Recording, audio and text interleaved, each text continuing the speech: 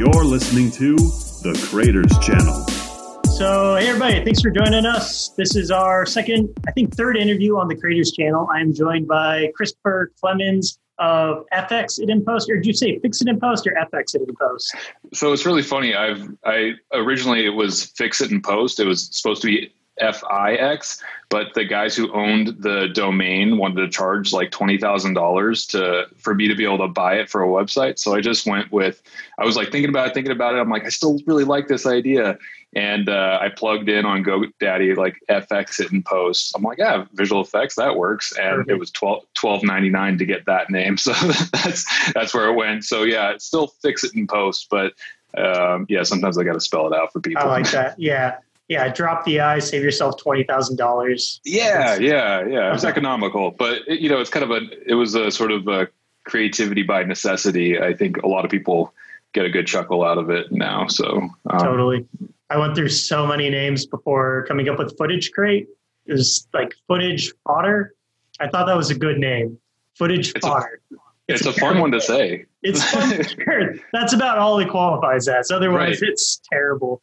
But I was in such a hole, and I was like, footage crate. Oh, thank God it's available. I bought for I think $3 or something in 2009. Oh, man. So, yeah. Is that how long you've been around for? Is 2009? Yeah. I mean, the website was garbage up until maybe 2012-ish.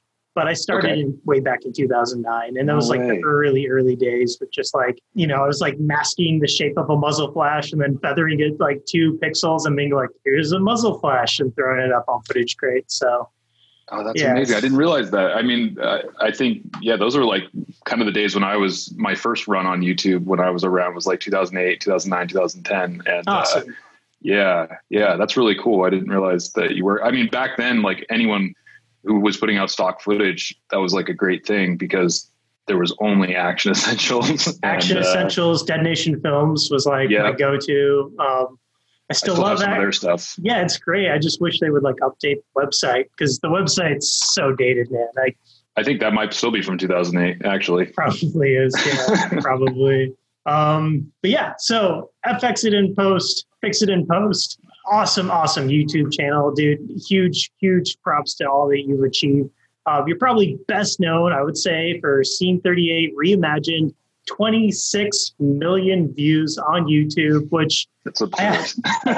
It's absurd, but so I saw somewhere you put in 2.5 years to make this thing happen. Is that right? Yes. Yeah. So a little bit of backstory on that. A friend of mine, Philip Silvera, I've been working with him for about 7 or 8 years now, and he's a stunt coordinator, second unit director at this point. But he stunt coordinated Deadpool and Daredevil and a bunch of other stuff people might have seen. And he hit me up. I want to say it was the end of 2016 or maybe the first week of 2017 with this idea. It was right after Rogue One came out. And the infamous hallway scene of Vader just tearing through everyone and just the viciousness and fear that he was putting out into the whole world. Everyone in the audience felt it. He was like, I feel like we gotta redo A New Hope because it's just, that it's such a short time period between the Rogue One scene and the duel between Kenobi and Vader in A New Hope. He's like, I feel like we gotta bring this up to par and show Vader in that light. And so he's like, do you think we could do that? I'm like, yeah, of course. I mean, you never say no to crazy ideas. And didn't realize how crazy of an idea it was, but we started working on it immediately and doing pre-production, and we shot a previs of it and sort of used that to get everyone else on board because it was completely a labor of love. It was everyone donating their time, from the stunt guys to the riggers to the makeup, everyone. It was a whole team, to the producers. And so we shot that, I believe, in early March of 2017. And then we released it, I think, last year in May. So, and from March till literally 10 minutes before it was uploaded, I was fixing it in post and slaving away. So yeah, about 2.5 years, give or take, maybe a month or two.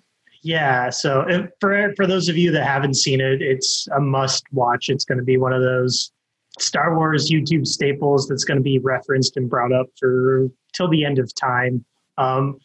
Chris, I don't know if you've seen like Ryan versus Dorkman, but that's like, oh yeah, I mean, that's those guys were inspiring me back in the day. I actually got into visual effects for a Star Wars fan film back in 2008.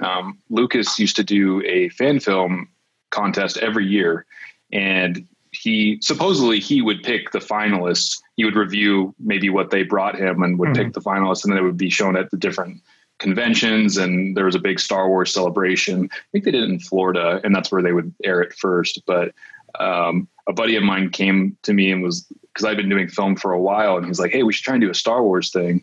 And I was like, "Well, why not?" And that's when I learned how to roto lightsabers, and I spent a stupid amount of time learning visual effects and running through all the Andrew Kramer tutorials that I could find. And yeah, that was like my first foot in with creating Star Wars content was all the way back then. So it was an interesting full circle. How'd you do? How'd you do with the contest? Oh, we were a finalist. It was a terrible. Wow. Yeah, it didn't like actually win anything, but it was chosen and like it was aired at the convention. They offered I think they offered to either fly us out there or put us up at the hotel, but it was one or the other. And I had put all my money into like making the costumes and all of that. I couldn't actually afford to go out there, or, like it just didn't work out, whatever I had to pay. So I never actually got that experience, but it was really bad, but it was a great entry point in learning how difficult visual effects can be and how mind numbing it can be at times with like rotoing multiple lightsabers for a 5-minute long short film. Yeah. And I think the fact that I was not deterred at that point meant that like, okay, there's maybe a future here. Yeah. I don't know. I don't know if that answers your question. I think I went on a little bit of a tangent, but yeah, I think I was just asking about if you've seen Ryan versus Dorkman or were familiar. Sorry. Yeah. So that was back in 2008. And so they were like the guys around, maybe I want to say their stuff came out maybe 2005 or 6. I think, yeah, probably around then. And then they released other stuff as they went, but those were the guys. Like I think everyone was watching back when. And yeah, those guys, I think he's like the godfather of like the current day Star Wars fan films, Ryan Weaver specifically. Yeah, I think they both got jobs after that or after one of the other ones. I think one of them actually started working at Lucas Films. I think that was Ryan Weaver. Yeah. I think so too. Yeah, I haven't spoken with him, but he would be fun to talk to, because I think like the Star Wars thing. Yeah, and kind of like share some Star Wars fan. The Star Wars fan community is amazing and terrifying all at once. Yes. The amount of pressure and just they want to know everything and they want more, and it's just like it's like this huge tidal wave of every emotion that I didn't expect. So like getting 26 million plus views, like I can't tell you how many emails I've gotten like directly to my email, just with either what I should create next or what they want to see more of, or critiques on everything that we did wrong. So it would just be interesting to talk to someone who's probably had a similar amount of emails from the Star Wars community. Totally. Yeah. The interesting thing with like what you did versus what they did is you're like touching the original masterpiece, right? The original work that I'm sure a lot of people would say, don't touch. Don't even like consider touching it. But then obviously Lucas went back in, I forget what, like 2002 or something, and then threw on tons of digital effects, and it's his stuff, but he went back and did it. And I wouldn't say that was a good call. It is like two different ways of using futuristic technology to like revise something that, was done in the 70s. It was interesting with, I actually was recently rewatching the special editions. There's been multiple special editions, I believe, so I'm not sure which iteration. I think I was watching whatever's on Disney Plus now, but kind of the visual effects that they added stick out so much, just because they weren't quite like no disrespect to the skill of the artist back then, but I think they were trying to do too much sort of with what the capabilities were back in maybe the early 2000s, or maybe it was the late 90s. I think I remember seeing they it as did it twice. Yeah, I think you're right. I think it probably like 96 or something. They did one version, and then they're like, oh, there's newer, better tech. Like, let's go revise it again. Let's go again. It's like, if you guys waited 15 years, right now you'd be able to do it, I think, like seamlessly. I think so. But also, in a lot of ways, to me, a lot of the visual effects seemed unnecessary, where Scene 38 Reimagined, it's more like, let's try and use the tools that we have currently to get the feeling that we want out of what should have been that scene. Like, the original has it, but like, why does stunt work suck so much for 72? Why is it so slow? Do you know? Like, is it just a lack of... So, I mean, I can speak directly to A New Hope on what happened there. They were stuck on a couple of different fronts with what was going on. One was the lightsabers. The way they were doing that effect back then was it was a spinning piece of filament on the rod, and that would reflect back to the camera and give off like the glow of the lightsaber. If you go back to the really old, like untouched versions, you'll see there's frames that are like, there's no lightsaber at all, where like the light didn't reflect back on that frame and it kind of pops in and out. And so the way that would spin is they'd have this really heavy lightsaber hilt, because it had all of the mechanics that made it spin. And then they had a wire that went like down the tunic and into a battery pack on the back. So you're doing that with an actor like Alec Guinness, who's already older and not necessarily like trained as a stuntman. And I think, having this heavy blade, the fact that every time they hit, it would create this like spark of like phosphorus or whatever, which you can see also in the movie. You'll just see these random smoke puffs that happen. So I think it was like a coupling of the technology they were trying to achieve mixed with not using actual stuntmen for the fight. And then I think standards were just different back then. We're comparing it to what we've seen today, where back when, like, that was considered a good fight. I'm not saying there weren't better ones out there even at that time, but I think it was more about the story than about like any of the actual like choreography. I was wondering like if it's like a stylistic choice kind of. I mean, I guess with these practical effects limitations or time restrictions, budget restrictions, that all makes sense. But I do feel like from the 70s to 80s, there was a big shift with stunt work, where in like 70s, it's like, oh, I'm going to punch you. Oh, I'm going to punch you. Oh, I punched you. Right. And then like 80s, they actually have like, cool stunt work and choreography and something. So I work a lot with stunt coordinators, just doing previs work and whatnot. And this is a little bit of a stab in the dark, but maybe a guess. There are a lot of different types of stuntmen in the industry. There are guys who are more of the traditional stunt guys who can kind of do a little bit of everything. They can fall, they can drive, they can, do a little bit of parkour, a little bit of fighting, but they're not necessarily specialists. And then you kind of have your specialists who like, they might be great at a certain type of martial arts, or they're just stunt guys who only do driving, car stunts and whatnot. And there's like parkour guys that only do that type of stuff. I think maybe back then there was not necessarily the type of specialization in the stunt industry. And there was like a lot of guys who were fantastic at like taking hits and falls and whatnot, but you didn't have these martial arts masters who could translate that to film, maybe as readily available as it is today, where like there's guys who kind of like, they get brought in specifically because it's like, oh, we want this martial arts form for this particular actor. And it's just there's a lot more money to bring in all these guys. So for sure, it's kind of a stab in the dark, but I buy it. Makes sense. Yeah. I mean, obviously there were some great like martial arts films from the 70s. It just seemed odd to me. Like a lot of big budget films didn't seem to have that, but now it is like, if you don't have decent choreography, like people are going to critique it, because people have been so exposed to awesome fight scenes now in such a condensed period of time that like a high bar.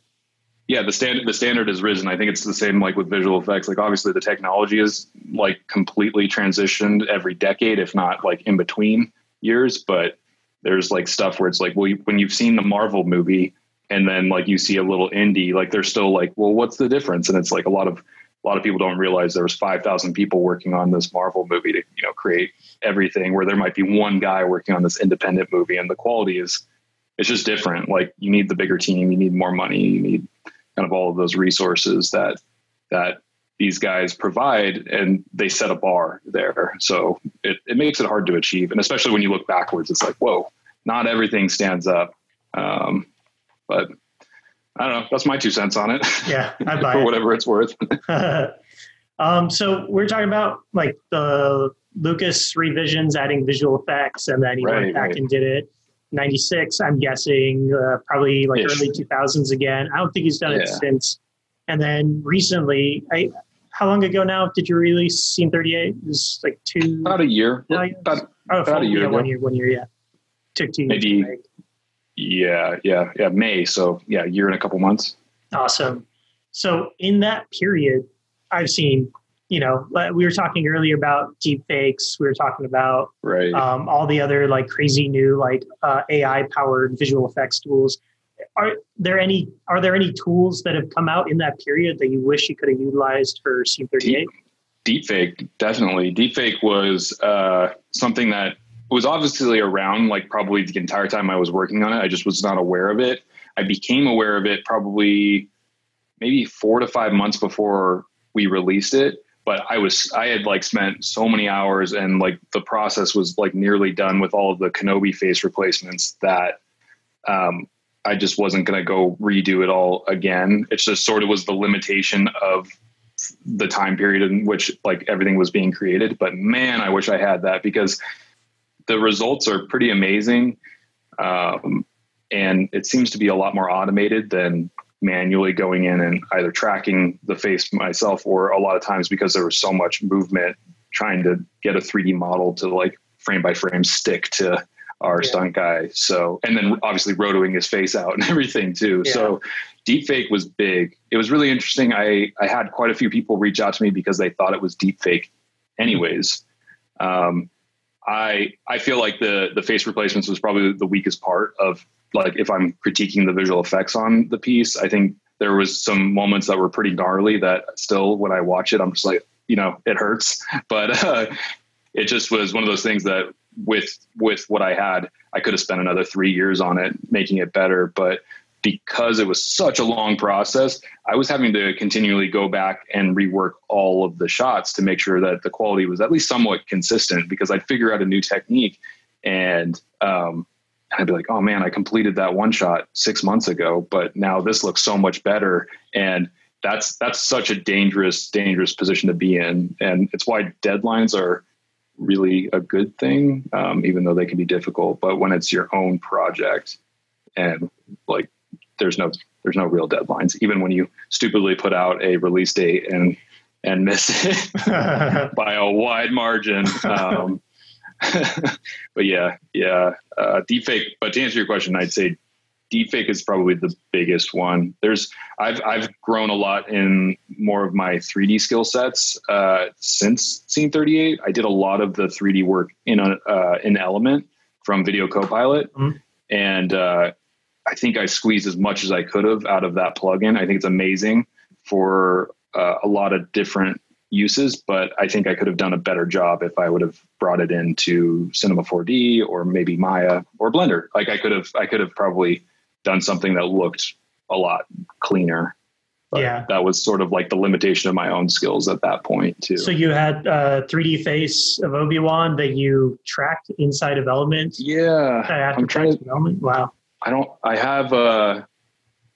know where it is right now. I bought actually the director, Philip Silvera, bought a little head, like a toy sculpted head of Ben Kenobi. And I did some photogrammetry on that and got a model from that. And that's what I used for the face replacements. I also was able to pull certain like clips from the movie itself and kind of put them on. I think some of the better stuff is from that.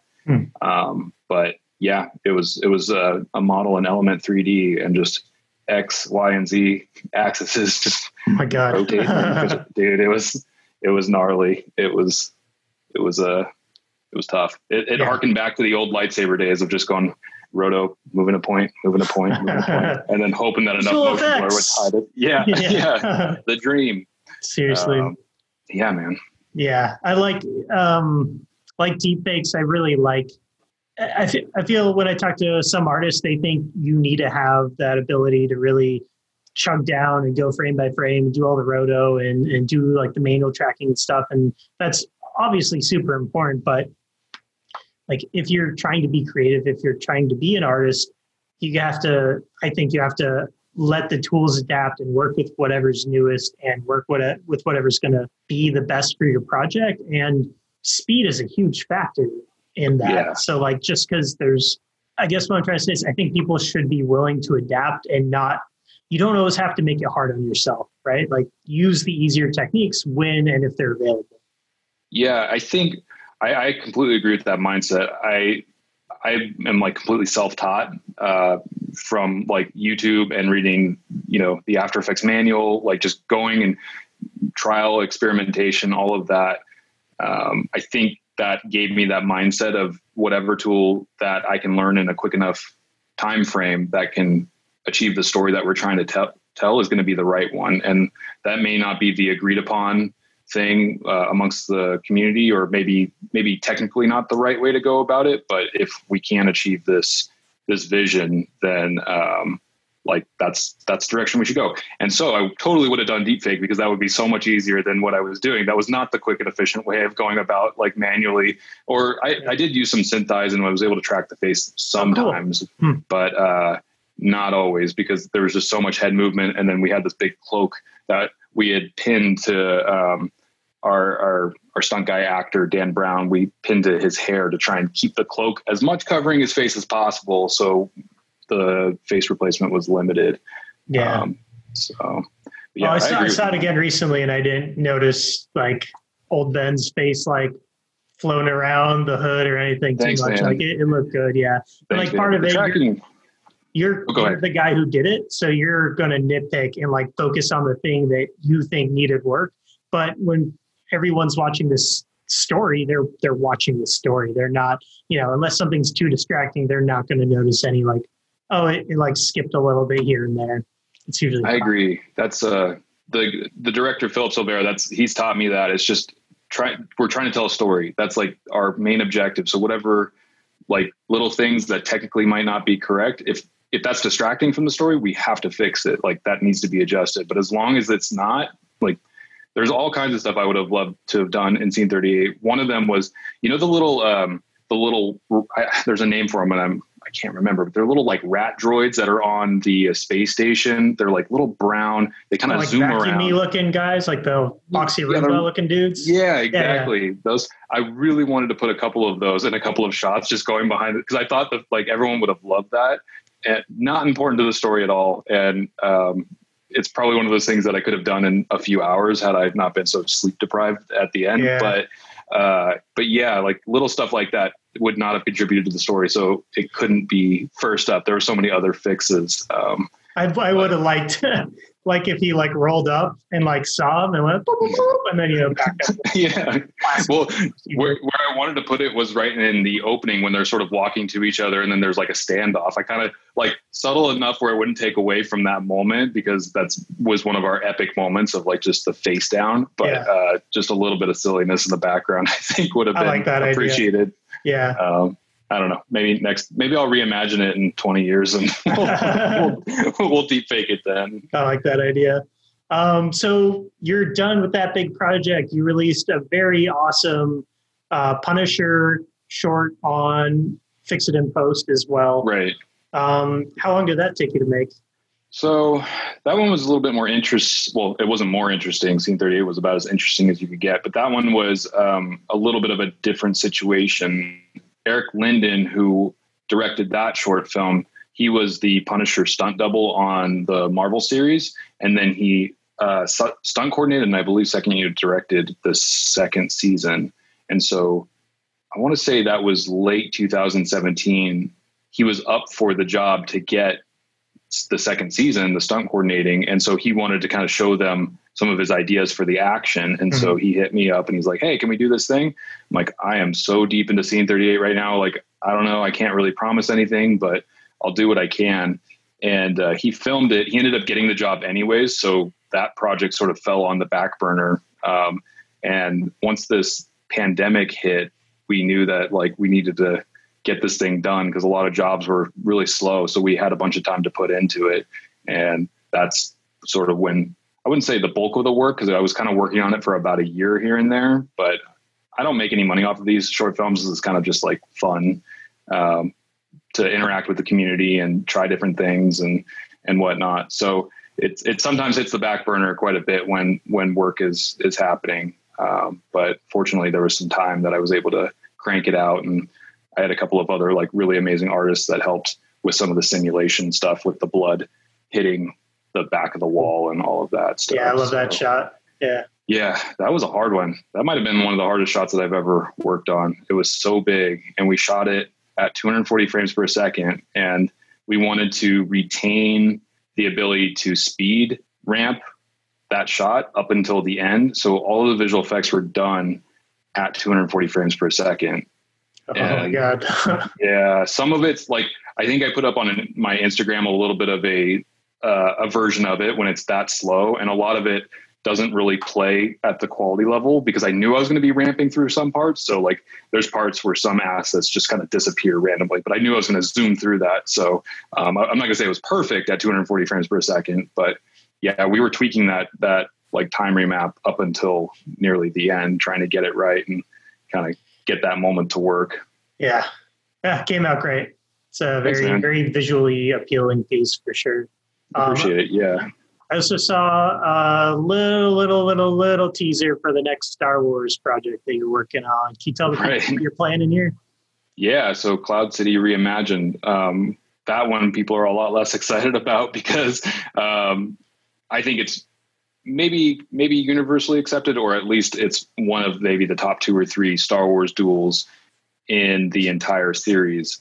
Luke versus Vader. It's sort of the really turning point in that story. I think there is some room to adjust some moments within it. It's not going to be the same as Scene 38, where we're sort of doing an entire reimagining. Instead, we're going to be doing sort of keeping way more of the original footage in there and adjusting some moments that maybe are a little hokey, or I think I envision to be a little bit more epic, for lack of a better word.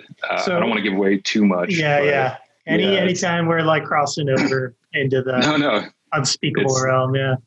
It's no, but so anyways, for me on that one, it's really important to say that how I love that scene so much. I think Scene 38, that duel between Kenobi and Vader, our goal was to create the vision that like we all had when we were kids watching that. I think we always envisioned this epic duel, and it's not until you watch it back, you're like, oh, it's a couple of old guys like fighting, but like the story is there.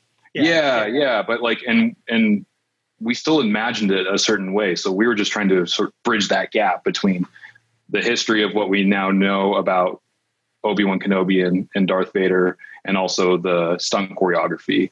I really like the stunt choreography in the Cloud City duel. I think it's really fantastic. I think the story's all there. So there's most of it I don't want to touch because I think that'll just bring on a brigade of fury that millions I don't want. Of Star Wars fans. Yeah. Which, hey, maybe there'll be a lot of views, and that would be, that's true.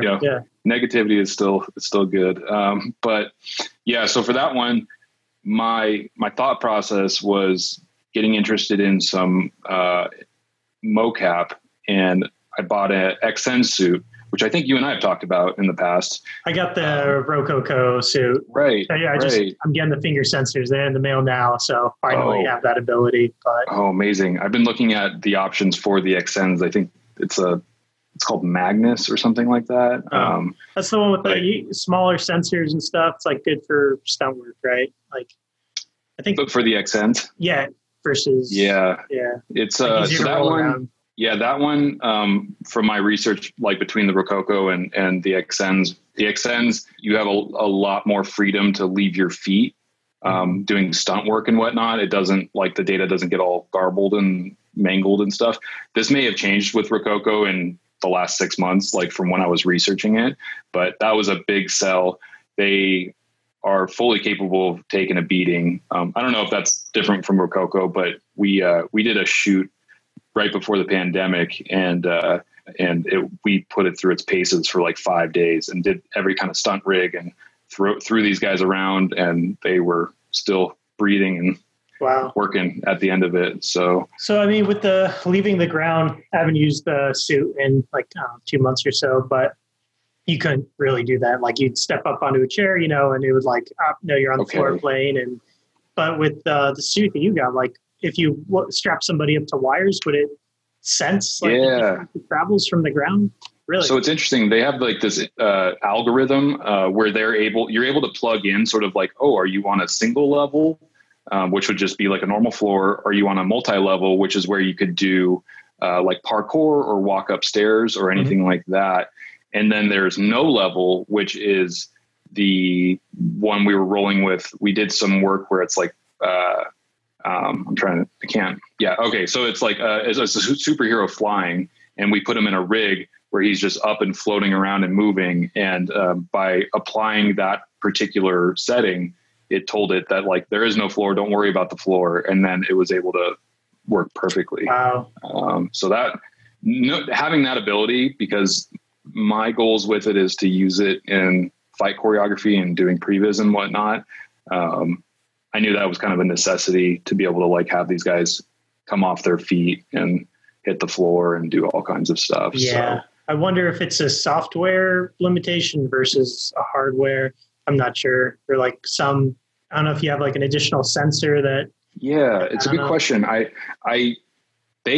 at XNs, they told me that a lot of it is their software, the like algorithms they run all of their data through, because sometimes you might have an issue with the data while you record it, but then you can rerun it through and say, oh no, this is actually like a single level or a multi-level. And sometimes it'll clean it up and it'll work perfectly in that sense. So I don't know. It might be both. It might be like a hardware and a software. I know the price difference is pretty big between the two. Yeah. So I don't know. Yeah. Rococo. I really like that price point for sure. That was, yeah. Yeah. Like, I hear you. I can do that.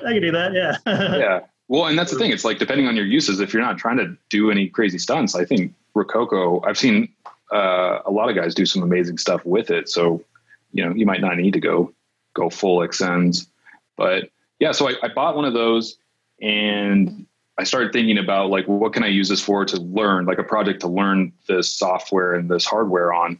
And of course, I'm getting emails by the day on what's happening next. I wasn't sure I was ever going to do another Star Wars piece on the channel. I thought maybe it might be like a one-off, but it sort of made sense to create something that I knew would get a lot of feedback.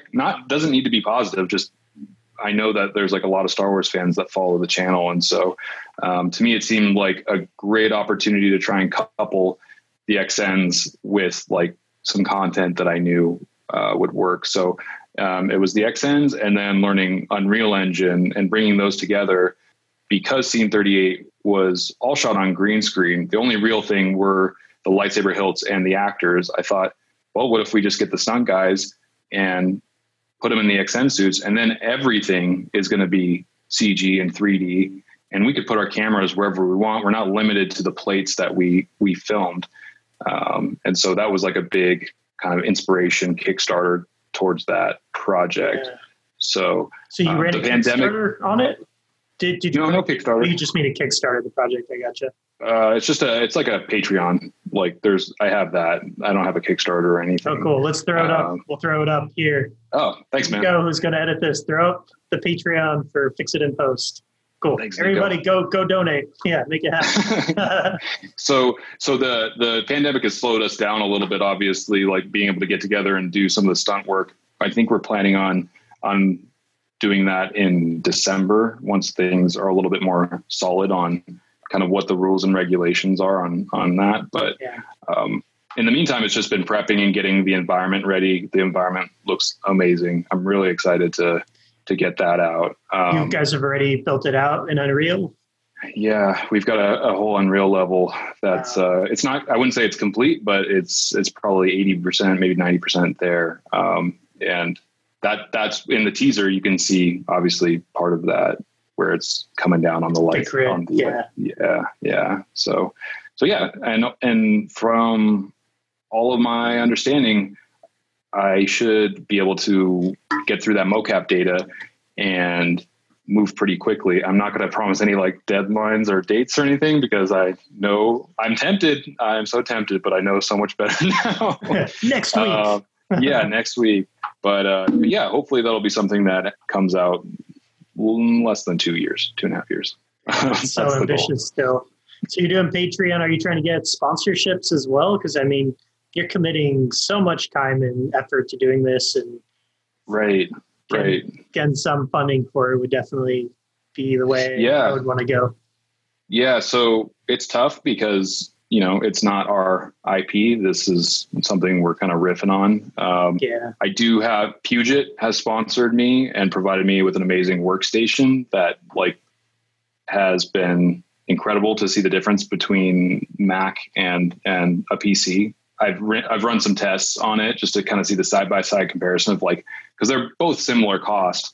And it blows out my Mac. I've been Apple for over 10 years and I've been terrified of making the leap, even though I know I needed to. I reached out to them and they were super cool and they love Scene 38. And they were like, yeah, we'll hold your hand through this process and help you get to the other side. So, Sweet. They're the big guys that have really helped out. And, but so far, no, other than that, it's kind of like self-funded on our own time, with the help of a lot of amazing stunt coordinators, performers, et cetera.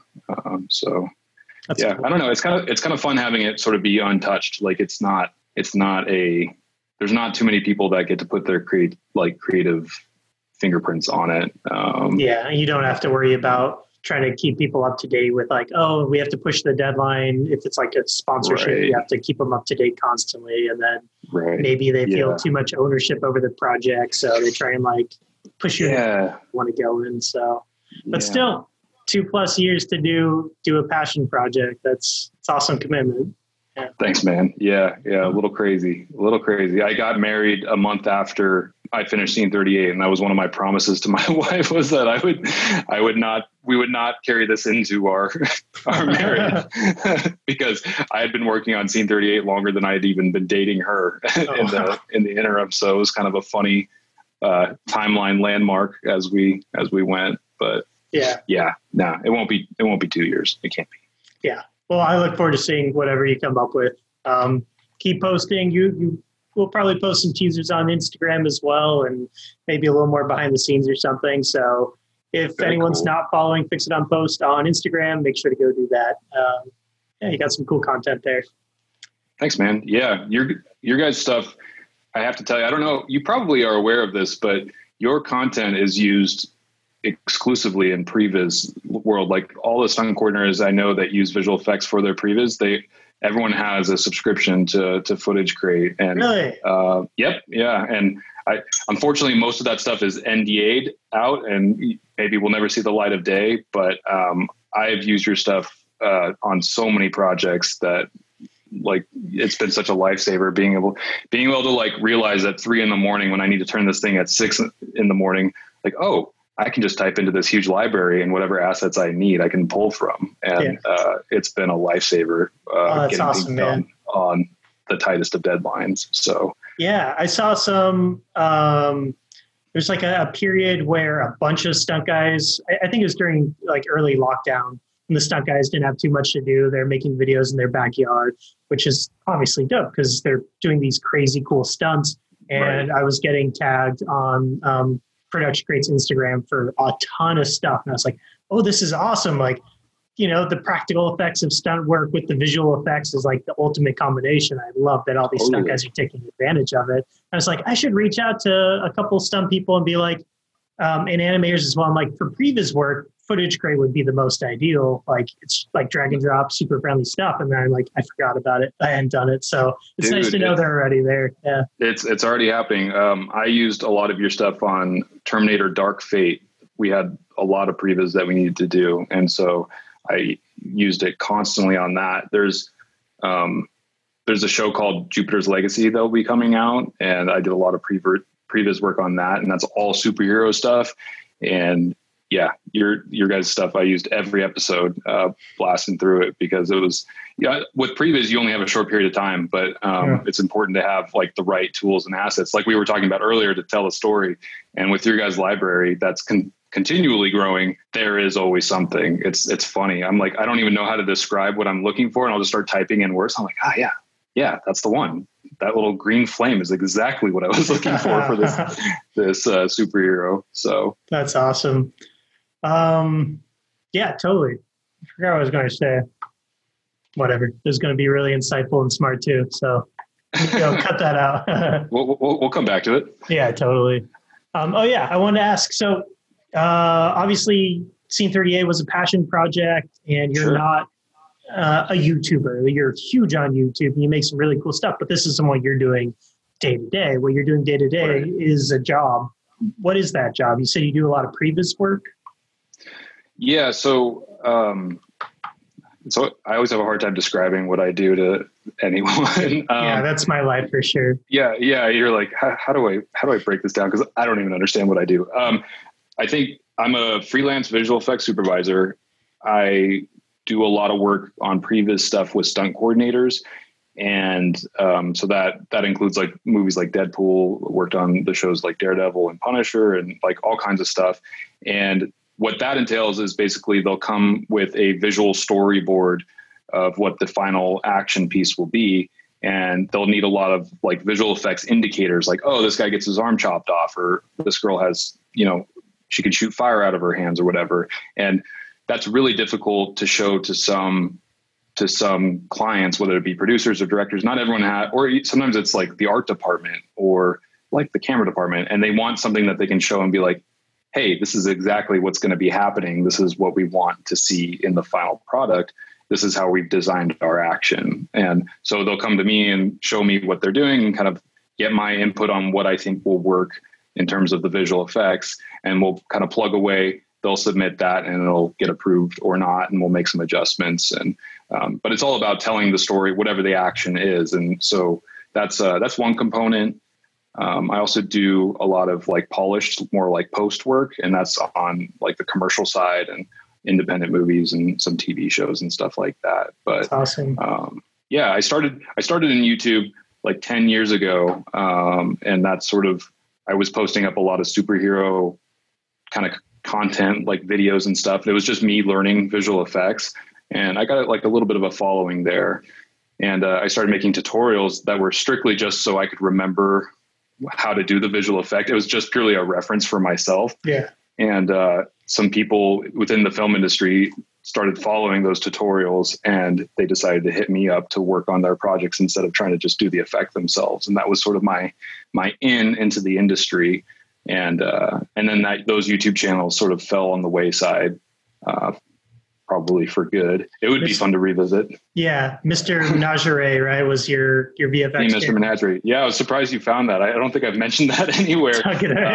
Do our research. Like, nice research, man. Yeah, the Mr. Menagerie. And then I had a channel for tutorials that was the Mr. Menagerie too. That was really fun. And it was it wasn't intentional to kind of break into the industry that way. It was just purely like learning and trying to get feedback on my work. And I think it goes to show that like there's a platform now for everyone, wherever you live, to be seen. And totally. And so that kind of transitioned me into the visual effects world, and it's kind of been ongoing. And it was funny to return to YouTube with Scene 38 and sort of start over a little bit again. And it's funny, I felt the same pangs that I had way back then of like, oh man, I want to grow my channel and I want to do all of this stuff.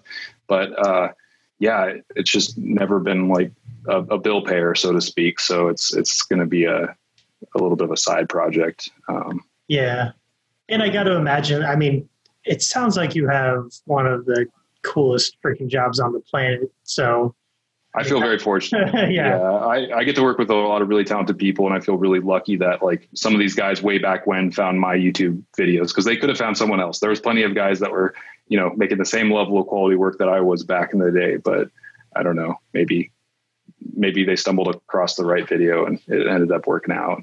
Yeah. Here we are now. Yeah. So a lot of our viewers, want to be full-time YouTubers, but then I'm sure a huge percentage are using YouTube as a platform to work on their skill sets, whether it's like post-production, visual effects, stunt work, acting.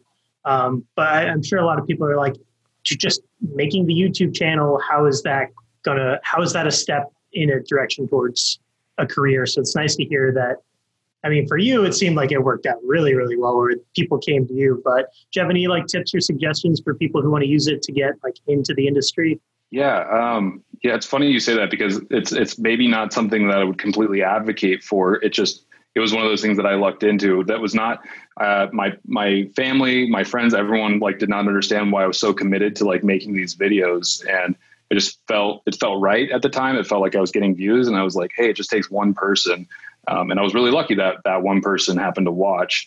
I think for tips, it would just be about getting your work out there and seen. You can make the most amazing thing, but if it doesn't get the eyes on it, then you're not like, it doesn't matter. It doesn't matter how good your skill set is if no one knows that you exist. And so maybe Scene 38 is a good example. We took something that a lot of people loved and we didn't screw it up. Most people would have say there's 1.8% disagree with that statement, but pretty good average. Yeah, not bad. But we put a lot of time in there and weren't trying to we didn't do it for the views like at all. We didn't do it for any other reason than we thought it was like going to be amazing. And I think that like kind of dedicating yourself to one thing instead of trying to like shotgun blast out and maybe make like 10 videos a week and doing all of these different side hustles. If you just focus on like one aspect of the creating, and put a lot of time into one thing, that'll be worth a lot more than maybe the quantity. But yeah, I don't know. It's hard. Like, I think it's a little bit like working in Hollywood, like YouTube. There's a lot of luck and stuff. I think that's involved in what's trending and how you get seen. I think it's great though. Like, what's your advice on that? I think you make a really good point. I don't think there is just the one answer. I think YouTube is a good platform to get seen. It's also a good platform to hone your craft and get better. And it's not like, oh, I want to get a bunch of views, so I'm going to make, one video every day and just hope something takes off. Like, I think always focus on the quality. If you want to release a daily kind of video, that's fine as well. And you can, yeah. Totally. I think the goal should just be, it shouldn't be to release a video every day. It should be to make a better video every day, right? Like whatever you're using it for, try and improve whatever skill set you're trying to promote, I guess. So. Yeah, that's a great way of putting it. I think that was something that I did early on where these videos that I created, I was always, most of them were revolved around superpowers. So I started with Human Torch and then it was teleportation and then it was like Superman and X-Men and different things. But it was sort of like I would watch a movie and I'd be like, oh, I wonder how they did that. And of course, what I was doing was not quite on that level, but I could get halfway there and create something interesting. And then that was a skill set that I had in my pocket, which a lot of stuff that I did years later, they'd be looking for something like that. And I'm like, oh, I've done this before. I've done a lot of teleporting stuff. I probably wouldn't show you the video that I did because it sucks. It's from 5 or 6 years ago, but I know that technique now. And with what I've learned since then, I can kind of apply it all together and do something awesome. So yeah, I think kind of like picking a skill set, and it doesn't necessarily need to be a certain effect or anything. It could be like, I want to have better audio of this video or get my editing honed in. But I think like that every tool that you have in your tool belt is just going to help you once the opportunity comes. And if you keep cracking at it, it will come. I mean, it may not look like what you want it to look like. That's, I think, something that I've realized too over my career is a lot of times, you're hoping for one thing and then another thing comes, but you make the best of it and be open to whatever. Like, you may not realize that like you wanted to be working in previs specifically or even visual effects, but then the more you did it, or the second you have the opportunity, kind of. Well, I didn't even want to do visual effects. I liked making comedy short films with my friends back when I was in high school. And after high school, no one really wants to make short films anymore. And so I had to start thinking outside the box. Like, how do I make an interesting video by myself? And like that, along with the Star Wars fan film were the two things that really prompted me, because in all of those videos that I'm talking about, back in the day, it was almost all me, or maybe me and like my little brother or a friend that I could kind of bring in for the video. But the rest of it was like, how do I make an interesting video with like just myself? Yeah, and totally. So it was like creative problem solving to a degree. I think like I didn't have a cast of people, and then visual effects just sort of like kept going and kept going. I was like, oh, this is fun. I'm enjoying this. And I realized like there was a demand for it. And, before you know it, you're making Star Wars short films. Yeah. I feel like that's how like a lot of VFX artists start out. I think I was talking to Hashi, Action Movie Dad. Yeah. I think amazing. Hashi's an awesome guy. I think a similar thing came up where it's like people are making short films or projects and visual effects needs to be done. So whoever raises their hand, cool, you're the VFX artist now. But then it's like, oh my God, this is awesome. Like keep doing it. And then that's your life. Yeah. That's your life. Could be worse for sure. Oh, definitely. All right. So out of Scene 38, has there been any like job proposals, or obviously you've got a crazy amount of fan mail and recommendations for future videos and all that. But what about like professional type gigs? Has there been any projects to come of that? There's been some interesting prospects that have come up, and so far nothing has actually panned out. I was surprised at how little my professional career changed when I released Scene 38. I was expecting a huge bump. I sort of thought it would kind of take me to the next level. And it didn't. It was interesting. It was sort of business as usual once that was done. I think I realized that people, and this is actually, I think, a really positive thing on the whole, but people watched Scene 38 because they thought it was a great story and the visual effects served the story. But I don't think it was the calling card that I quite expected it to be, where it was like, oh, look at this visual effects masterpiece, which I don't think it is. But I think that it's more Star Wars fans came at it. And there are a lot of people in the industry that love Star Wars. And so I've talked to a good amount of them. Every time I've been on set since then, people have seen Scene 38. So that's been interesting because it's lent me a level of credibility that maybe I didn't have before. A lot of times on set, a visual effects supervisor has to really assert themselves to get something done, because it will slow down production. Say sometimes it's just moving a camera like 2 inches over, and then we don't have to roto out like a whole car, or putting some tracking markers and all of that. And so that used to be a lot more of a battle. So far, I've actually had like a lot less trouble with that since then. And I don't know if it's just because like, oh, there's this short film that's out there that everyone's aware of. So it lent me more credibility there, where it's like, if I'm asking for something like, oh, I need an extra tracking marker here, they just go with it instead of like, we don't have time, like deal with it later, right. Which, sometimes you can't deal with it later. Like there are stuff that you can't do. It makes some shots unusable, but that's been pretty neat. There was a pretty big commercial job that I did recently that's not out yet. But on the, what do they call it? It's like, it's not a bid, but it's sort of like it's like a creative breakdown on how the whole thing is going to be made. A deck or something. Yeah. Like a deck. At the very bottom of that. And they're like, oh yeah. And our visual effects guy is the guy who made this. And it's just like a thumbnail of Scene 38. And so that was fun because I ended up getting that job. And so I guess I don't think it got me in with the guys that were getting the job, but I don't know, maybe it helped. Yeah. It was just funny to see it on that, where I was not expecting. I was just scrolling down, kind of understanding the creative, and then down at the bottom, there's like this thumbnail right there. Yeah. That's been burned into my head. So I know what it looks like. I was like, whoa, that was a lot of fun. That's pretty cool. Yeah. Yeah. But it was interesting. It was interesting that like, it sort of, I think it was more for the community at the end of the day, which I'm completely okay with too. I think it's been really awesome getting some emails from people who were just like, oh, I watched this scene with my dad when I was like 5, and I watched it again with him now that I'm 40. Oh, that's awesome. Like we both cried again. I don't know. There's been a lot of touching stuff like that, I don't know. That wasn't the goal setting out, but it's certainly been one of my favorite parts of it, is getting that kind of feedback on like people enjoying it. Cause I mean, we're all creators and we all try and make stuff that hopefully people will like and enjoy. And it seems like a lot of people did enjoy Scene 38. So hopefully we'll have some more tears on Cloud City, and they're positive tears, and but we'll see.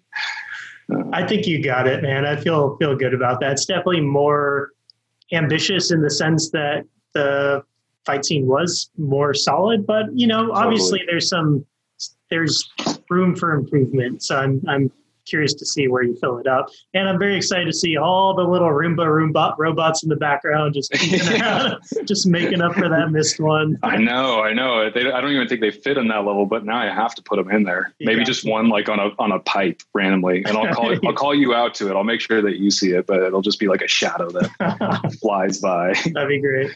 We'll do another podcast then whenever it comes out, and we can point it out. I'd love that. Yeah, let's definitely circle back when you do get it released. Sure. However many years. Yeah.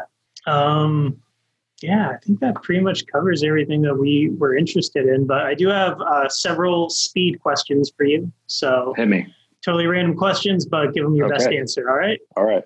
Cool. Let me get it lined up. All right. So it is the zombie apocalypse. Let's say it's 6 months in, totally destroyed, maybe, 10, 15% of humanity left. You have any superhero that you can choose is your bodyguard. Who would it be? I'd have to go with Superman. It's a good choice. He can still get bit though, right? I mean, it's not like his skin is impenetrable, so. It's pretty impenetrable though, isn't it? I mean, if bullets aren't going through his skin, I don't know how powerful. I mean, I guess kryptonite zombies. I don't know. Like, how did we get here? I'm. It's your world, man. It's my world. I'm guessing that there's probably some super powered zombies as well. Oh man. Oh yeah. You know who might be good then? No, I'm sticking with Superman. Superman's always been my guy. He's my favorite superhero. So I'm sticking with them. I think the Flash might be a great answer too, because he can just see everything that's happening always with his super speed, so he can get me out of any situation. That's a good call. I don't know. Who would yours be? Superman's good though. Yeah. Who would mine be? Yeah, I mean, Superman is a really good choice. I kind of want just like a straight up brawler though. I feel like with these guys who are Hulk?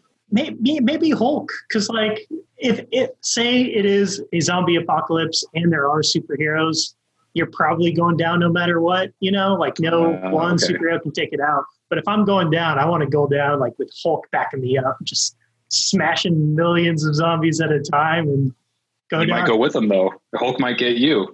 No, I'm on his shoulders, man. I'm up there. Cheering him on. You're like the hobbits in the March to Isengard. You're just exactly on Treebeard, except it's Hulk and he's smashing everyone. Exactly, probably with Treebeard. That's my zombie apocalypse dream. Okay. Do you? That sounds more fun than mine. I like it. No, I mean you could still chill with Superman, and he's going to fly you around the world and stuff. And I'm just trying to live. But... Yeah, it's true. I was already giving up.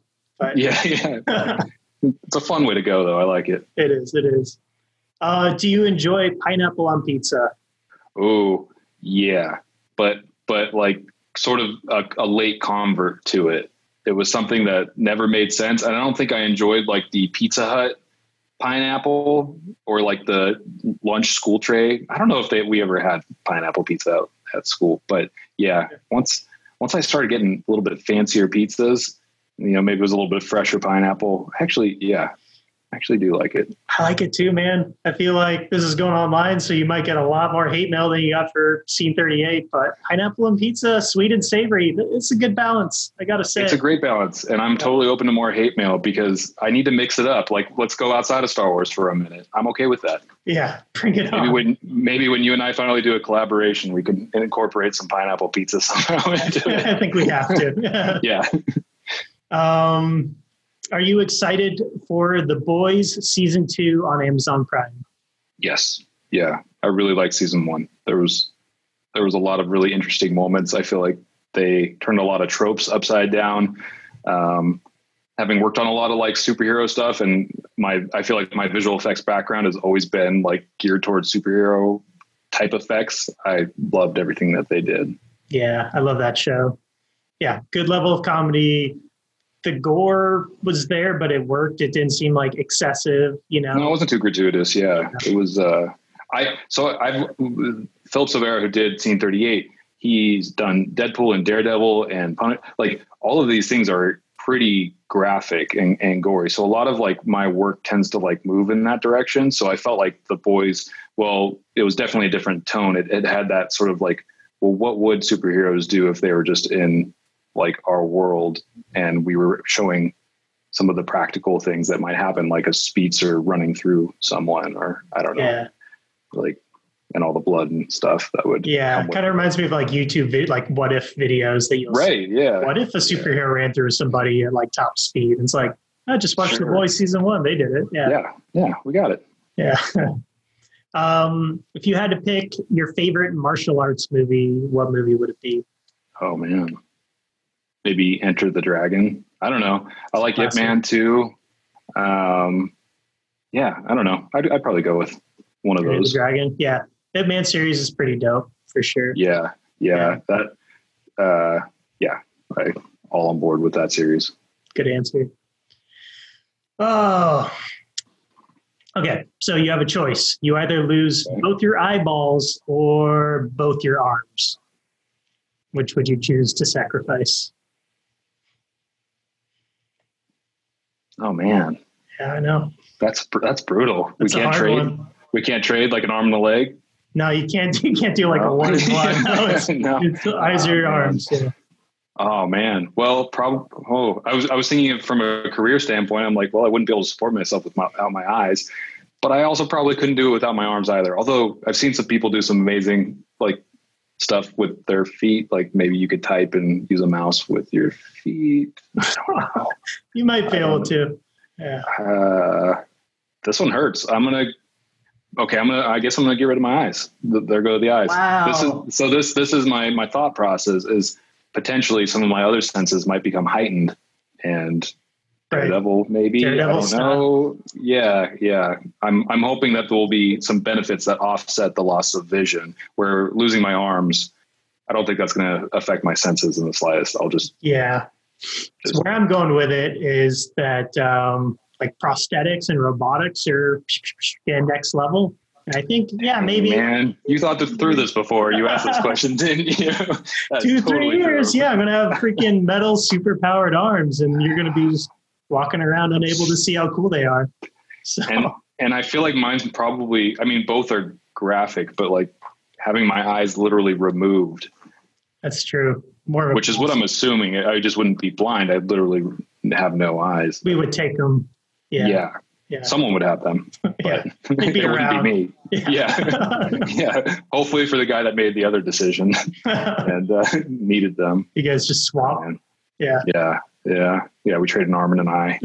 call it even. But yeah, okay. Well, I'm committed. I'm hoping for the senses to get the buff. You're in now, man. Yeah. Prosthetics might have been the way to go. What's the scariest thing that you have ever experienced or witnessed? Oh man, what is the scariest thing that I've ever? I don't know if I have. I don't think I have like a great story for that. Yeah. I think my little brother ran away when I was like 7 or 8. He went to the park by himself, but we thought we lost him for like an hour or two. And I think that was like one of the like biggest sense of panics that I've ever had, because I was like running around the streets trying to find him. It was terrifying, but it's not like a fun. We found him. He had borrowed my sister's like pink slippers and was like walking home with like a bunch of people. I'm going to the park. See you later. Yeah, he did. Yeah, he's that kind of guy. He took action into his own hands. He wasn't going to wait for anyone, but he was like 3 or something. Oh man. And but that's not a lot of fun. That's not a fun answer. But I mean that's fine. I mean, you probably thought your parents were going to like hold you responsible too to an extent, and you're like, oh, my mom was like driving around too, trying to find him. She was in the car. I was running around the streets. It was a good time. Yeah. And seeing your parents freak out when you're a kid, because like they're like the rock. Yeah. The second they start to like lose, you're like, oh my God, this is serious. So yeah, that's a good point, man. Yeah, it's like once you hit that level, because you rarely see that, you get the turbocharge of panic and fear and totally and whatnot. Yeah. How about you? Help me out here. Scariest. I was a zipline guide before production crate, maybe like 2 years before I went full time on it. Mm-hmm. It's a summer job. It was super fun. And we would do this trick where you can like grab the line and then swing it and you'd spin. And then you've probably seen like ice skaters where their arms are out wide and then they bring it in and they accelerate really, really fast. Right. So you can actually do that as you're going down the zip line. So I started out with my arms really wide. I closed it in. I was a guy that probably done like 200 times. So spinning around really, really fast. Yeah. And I've got my safety line that connects to the zip line and rock climbing harness. And my rock climbing harness straps got stuck in the safety line. And as I was spinning around, the strap pulled and I didn't have like a little safety notch on it. So it pulled and my harness opened up as I'm spinning around, maybe like 100 feet up. I'm like, I feel it like slip around my waist. And that was the scariest moment, man.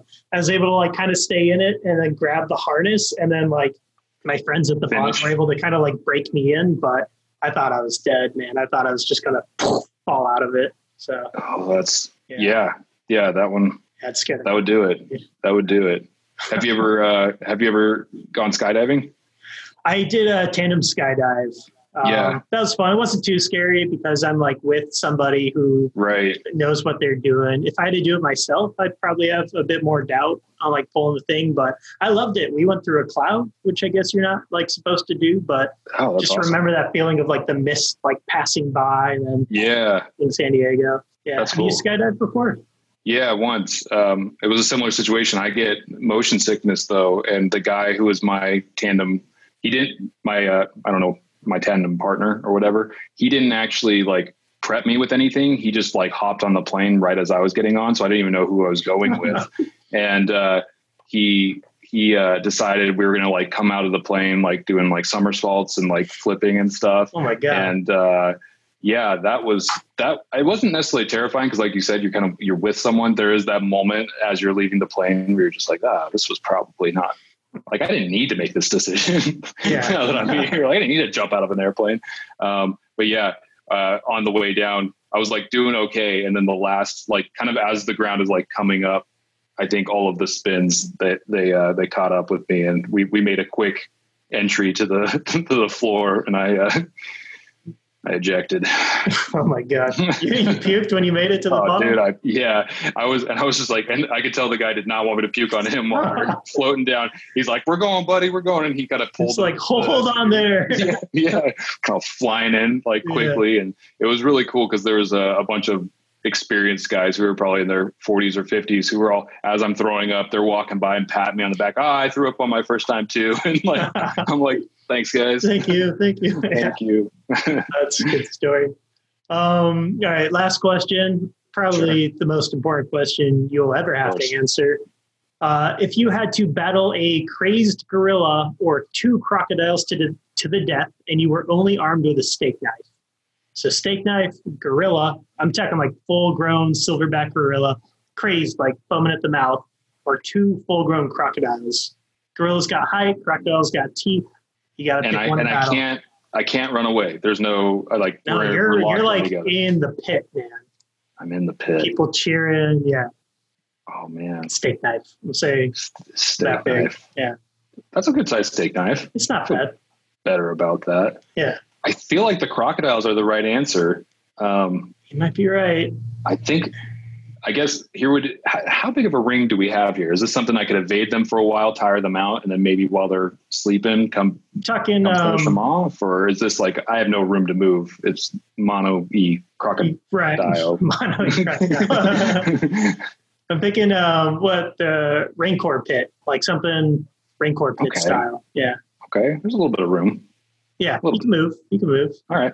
I'm going with crocodiles because that would be my strategy. I feel like the silverback gorilla, I'm not going to outrun him. Nope. I'm not going to outstrength him. I might get a couple stabs in, but he could probably crush me with one hand and ragdoll me around. Where the crocodiles, the crocodiles, if you get behind them, watch enough Crocodile Hunter. That's true. You might be able to like get on top of one, like close the mouth, and you only got one left. Yeah.